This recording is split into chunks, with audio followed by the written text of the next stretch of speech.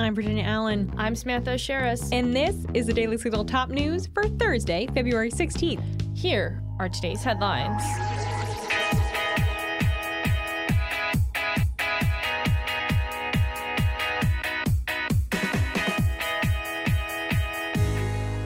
A Georgia grand jury has concluded that there was no widespread fraud in the state during the 2020 presidential election. But the jury has also found that there was at least one witness who may have lied to the jury under oath while giving testimony. Here with us to explain the findings of this report is Heritage Foundation Senior Legal Fellow and the Manager of Election Law Reform at the Heritage Foundation, Hans von Spakovsky. Hans, thanks for being here. Well, sure. Thanks for having me. So just three parts of this report have been released: the intro, the conclusion, and then there's a section that details concerns over this witness, at least one, maybe multiple, who are thought to have maybe lied under oath while giving testimony. So Hans, this grand jury, they reported that they found no evidence of widespread fraud that would have been enough to overturn the 2020 presidential election. What evidence was this grand jury looking at? Well, we don't know because the proceedings of a grand jury are secret and only selected portions. It's not that I want to dispute what the grand jury found, but I have a hard time accepting its conclusion without knowing who they spoke to, who were their witnesses. I mean, the one thing I do know is that the prosecutor in Fulton County who called this, so it's a woman named Fani Willis. Fani Willis is a politically ambitious, biased prosecutor, and she has shown that on numerous occasions.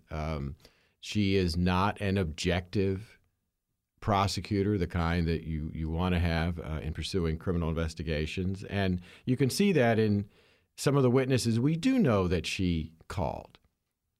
And some of them was just ridiculous. She called South Carolina Senator Lindsey Graham. She called in former National Security Advisor Michael Flynn.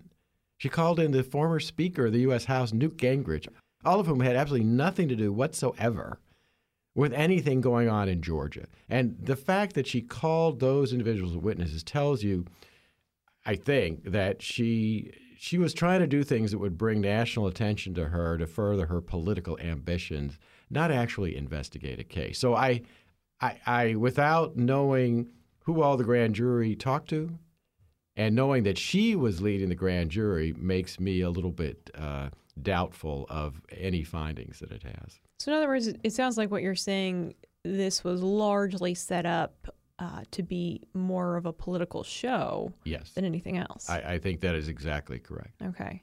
So then do you trust the findings? I mean, in your own research and in looking at fraud, not just in Georgia, but across the country when it relates to elections and voting and election integrity, what do you think happened in Georgia? And, no matter what the motives were in this, can we trust the conclusion that this grand jury came to?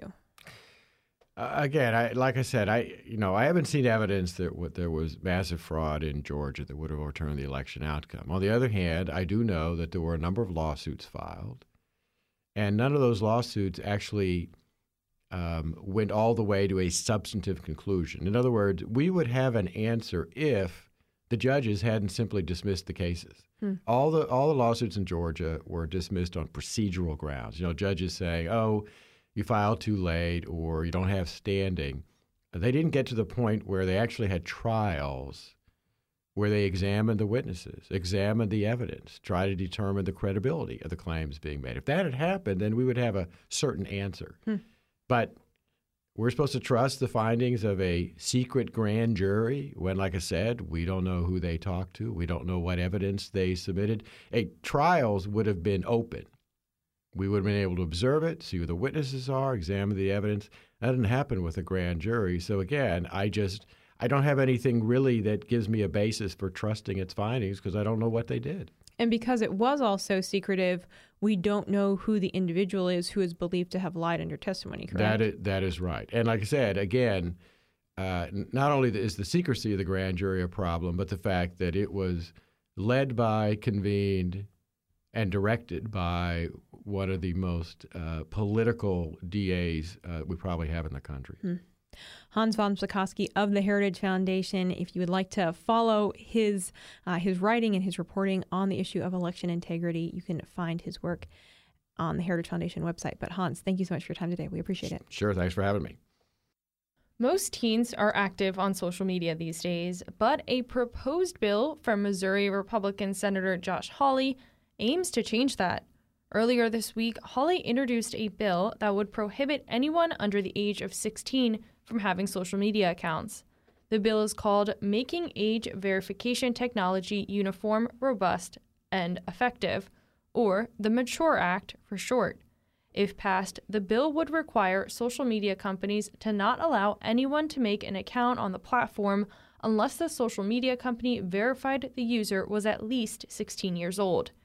Hawley said he was introducing the bill because children suffer every day from the effects of social media. Hawley says big tech companies are neglecting children's health and monetizing their personal information. During a recent Senate hearing, Hawley spoke as a parent, saying that the bill would help to protect even his own son. Parents are in favor of it. I got the idea from parents who came to me and said, please help us. Please help us. And listen, I'm all for tech training. It's great. But I just don't think that's going to cut it. So I've introduced legislation to do it. Let's keep it simple. Let's put this power in the hands of parents. I'd start there. The introduction of the bill comes the same week that the Centers for Disease Control and Prevention released a study showing that depression and anxiety are at an all-time high in teen girls. Many Americans blame social media for this uptick in mental health challenges in teens. In the state of Florida, efforts have been underway to remove books from schools that are believed to be inappropriate for children. So far, 175 books have been removed from public schools. Among those removed, 87% contain content that is pornographic, violent, or inappropriate for the grade level, according to Florida's Department of Education. 2 Florida school districts, Duval County and St. Johns County, removed the most books at 19 each.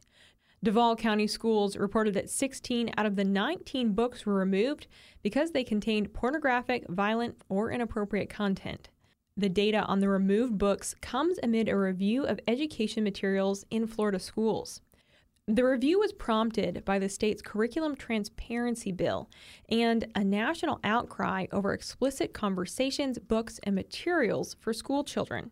Some media outlets like the Washington Post have suggested that Florida's crackdown on books in schools is forcing teachers to get rid of all their books to avoid prosecution. But Florida Governor Ron DeSantis' press secretary, Brian Griffin, wrote on Twitter that there has been no state instruction to empty libraries or cover up classroom books. And he added that Florida is taking a stand against pornography and sexual material in the classroom. The Daily Signal's Mary Margaret Olahan has reported on this issue, and we'll be sure to leave that link in today's show notes if you want to read more. Today is a special day here at the Daily Signal because today is the 50th anniversary of the Heritage Foundation, which is, of course, the parent company of the Daily Signal. Heritage was founded in 1973 and today is one of the largest and most influential think tanks. In April, Heritage will celebrate its 50th anniversary in Washington, D.C., and Fox News primetime host Tucker Carlson will be the keynote speaker at the event. Heritage Foundation President Dr. Kevin Roberts announced the news, saying, "Tucker Carlson is a fearless American who is unafraid to challenge the Washington regime, ask tough questions, and hold the ruling elite accountable."